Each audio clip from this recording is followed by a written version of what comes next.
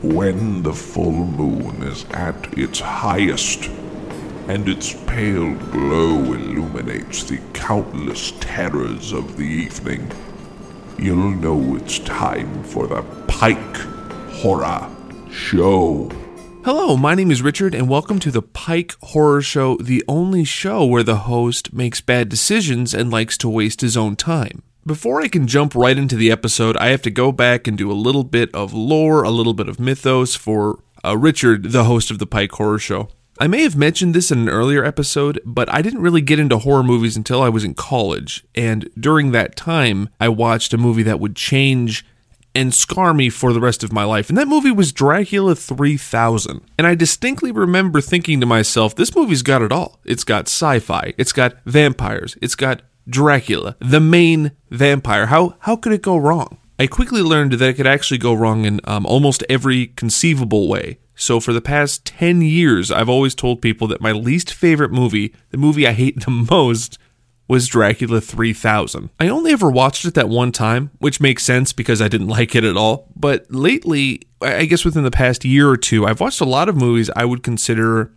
very bad. And that got me thinking, how bad could Dracula 3000 really be? This is in quotations. How bad could it really be? And now so much time has passed, I have a show where I talk about horror movies. It seems like the perfect time to revisit it. And like most people, there's movies I only saw once, had like a strong opinion about it, and then never saw again. So it kind of got me thinking about all of the opportunity to revisit these things in what I call redemption reviews or ReReviews, TM trademark, of course. But since I've decided to do these ReReviews, TM, and I have the perfect name for it, I figured what better place to start than with Dracula 3000, kind of the movie that started it all, and that I told everyone to never watch, and I didn't even take my own advice. And of course, as always with the Pike Horror Show, if you love this movie, like the movie. At no point in any of these criticisms or in any part of this podcast am I implying that you cannot like it. Like whatever you want. Death to gatekeepers. Quick side note, you may be thinking that because it's called Dracula 3000, it has anything to do with Dracula 2000 by Wes Craven.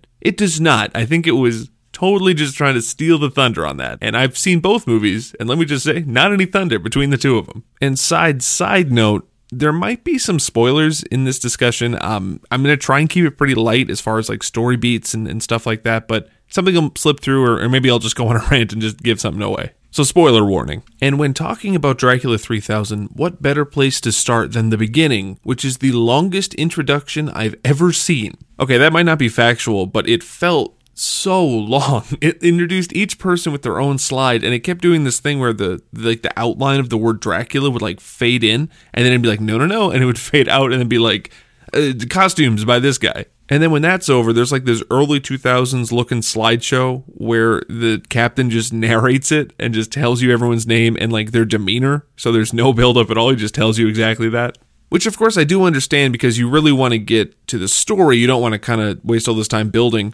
But it's weird because in the next scene, there's a part where a character says, "This isn't what I signed up for." And then they go, "What did you sign up for?" And she goes, "Navigation." So it's like, you could have had this exact thing instead of the captain being like, "She does navigation. She's new on the ship. She's very nice." You could have just had that 2-second conversation and built the same amount of familiarity. So after the long intro credits and the introduction, I'm giving it the benefit of the doubt. I'm like, okay, we're building into it. It's a little bit of a B-movie vibe, but we're getting there. What really ruins the immersion at this point is that people start talking to each other in the most nonsensical ways I can even imagine. The main gist of the movie is this scavenger team finds a spaceship that isn't active anymore. It's like they're gonna salvage it, okay? Super basic and used a lot in sci-fi. It's a staple, it's old reliable, it's the perfect way to get a team of ragtag outcasts onto a ship where they might not ever be, right? It's like the haunted cabin in the woods of space. I don't know. And as you meet characters, they're basically made of catchphrases and stereotypes. Like the captain is wearing a tank top and then like a puffy jacket vest, exposed arms, and then has like leather wrist straps. Like, could you be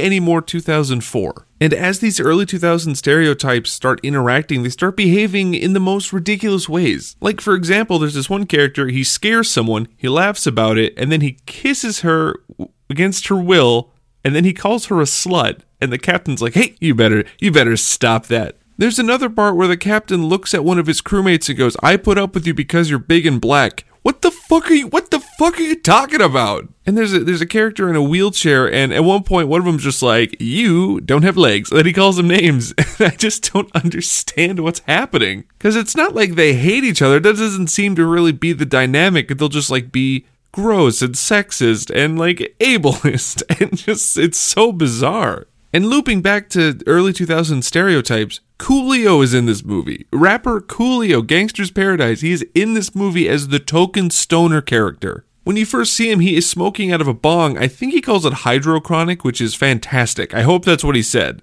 And he's listening to like 90s hip-hop, and it's like, it's the year 3000. I know not much has changed and we live underwater, because that's what the Jonas Brothers said, but it doesn't make any sense. Like, it has no foresight of the future. This is unrelated, but there's a VCR in one of the scenes. There's just like a tube TV and a VCR, and they're in space. Like, they're trying to set up this sci-fi thing, and I just don't understand. One of my favorite things about the Alien movie is it's set up to be like, what if the 70s went to space? Like, everything kind of has that vibe. It's very high tech. It's very science fiction-y, but it does have that kind of aura about it. Aesthetically, I think Dracula 3000 hits that nail on the head. Like, the 2000s, early 2000s, they're going to space, baby. But there's really no attempt to sci-fi it, besides, like, babble. Like, they'll just babble about shit and not explain it at all and just be like, oh, it's science words. But the sets and the props do not show science fiction at all. The oxygen tanks are like painter's masks with giant tubes come out of them, like something you could like slap together at Home Depot. Their weapons have like laser sounds when they're shot, but they are all clearly this era pistols and rifles. And the sets really feel like they were modeled after like Aliens from the 80s, so you really lose that connection of the era. It's like they're more concerned with copying science fiction than they are with creating their own. So nothing really feels exciting or new, and then they have these sort of world-building throwaway lines. I mentioned before they'll talk about like technology but never explain it, so you're just supposed to take it at face value.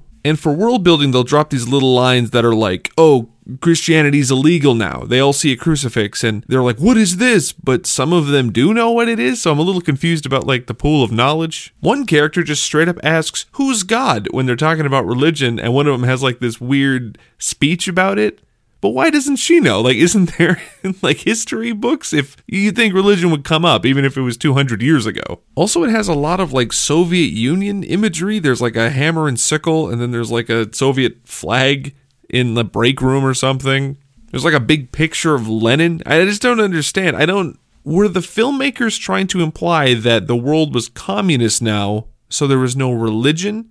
Which could be kind of like an interesting conversation if that's what you were trying to do. But just like putting it up in the back and not talking about it at all takes a kind of an interesting concept and turns it into wall art. So as the film goes on, you start asking yourself, is this supposed to be a comedy? Because people are making jokes and they're using like one-liners, but they're all out of context. And I'm not saying like, oh, my comedic style is so high and above Dracula 3000. That's not what I'm trying to say. I'm just saying that no one is making jokes in the moment that are funny or landing. And character personality and temperament is so inconsistent. You have no idea what's going on. Like, sometimes the captain hates this person, but other times they don't. Other times two guys will be getting along, and then one of them will say something, and the other one will be like, hey, fuck you, I hate you now. And it's like, what is happening? The writing of Dracula 3000 is not good. And that's not me saying I'm the best writer, I have a professional opinion, nothing like that. It isn't good. It doesn't work together. Nobody's consistent, nobody makes any sense, and every single person in this movie is overacting. Every single person. I am not exaggerating. Each person moves, speaks, behaves in like an almost cartoonish behavior. So from shot to shot, nothing's consistent, because each time they say a line, it's like they've said it the first time and have no context for it. And you might have kind of put this together from the title, but Dracula does show up eventually, but he's not interesting at all. He doesn't do anything cool, anything vampire-y. He doesn't look cool. He doesn't sound cool. His costume literally looks like a Halloween costume, and I think it is.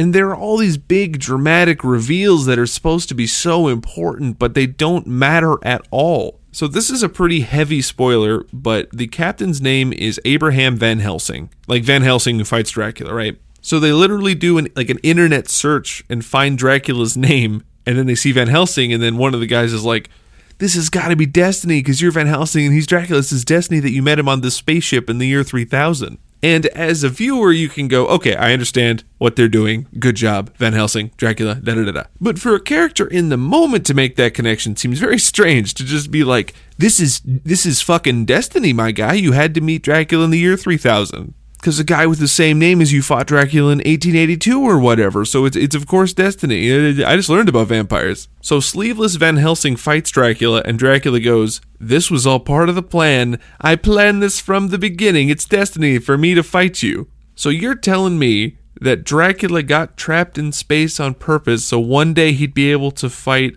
a great distant relative of a guy who used to piss him off. It seems so silly to me. So as the movie goes on, people are turning into vampires, but Dracula himself isn't really an issue. He keeps infecting people and then they wander off and bother people. And at the end, they don't even beat Dracula. They just lock the door and he can't get in. The plot is not good. The characters do not make any sense. The pacing is hot garbage. I had trouble watching it. I was on my phone at one point and I had to back it up because I didn't want it to beat me. I didn't want the movie to beat me. But I did it. I finished it, and in my re-review, trademark. It's not good. I don't know if you picked that up through the episode, but it's not great.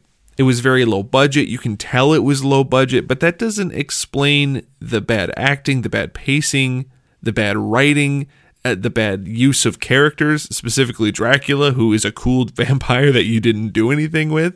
And I say this all the time, I like watching bad movies. There is something fun about watching movies that are low budget and aren't great and cheesy, and that's fun.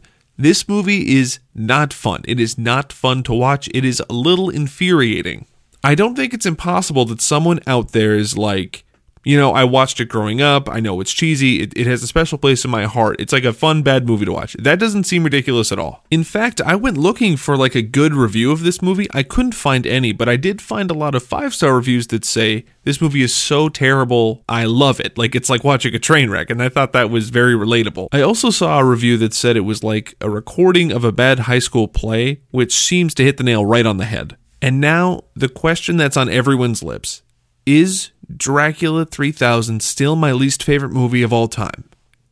And I've thought long and hard about this, watched it again even, and I have to say definitively it is not my least favorite movie. I wouldn't say it's a good movie, but it's a movie. You can watch it with your friends, you can recommend it to people, and then when they go, is it good? You can go, no, it really isn't. And that's important. If you like the episode and you want to keep up with the show, just give us a follow wherever you listen to podcasts. Anyway, thank you for listening. My name is Richard, and this has been the Pike Horror Show. And again, before I let you go, like whatever you want. Don't take this episode as gospel on what is good and is definitively bad. Just like whatever you like and live your life. Again, my name is Richard, and this has been the Pike Horror Show. Thank you.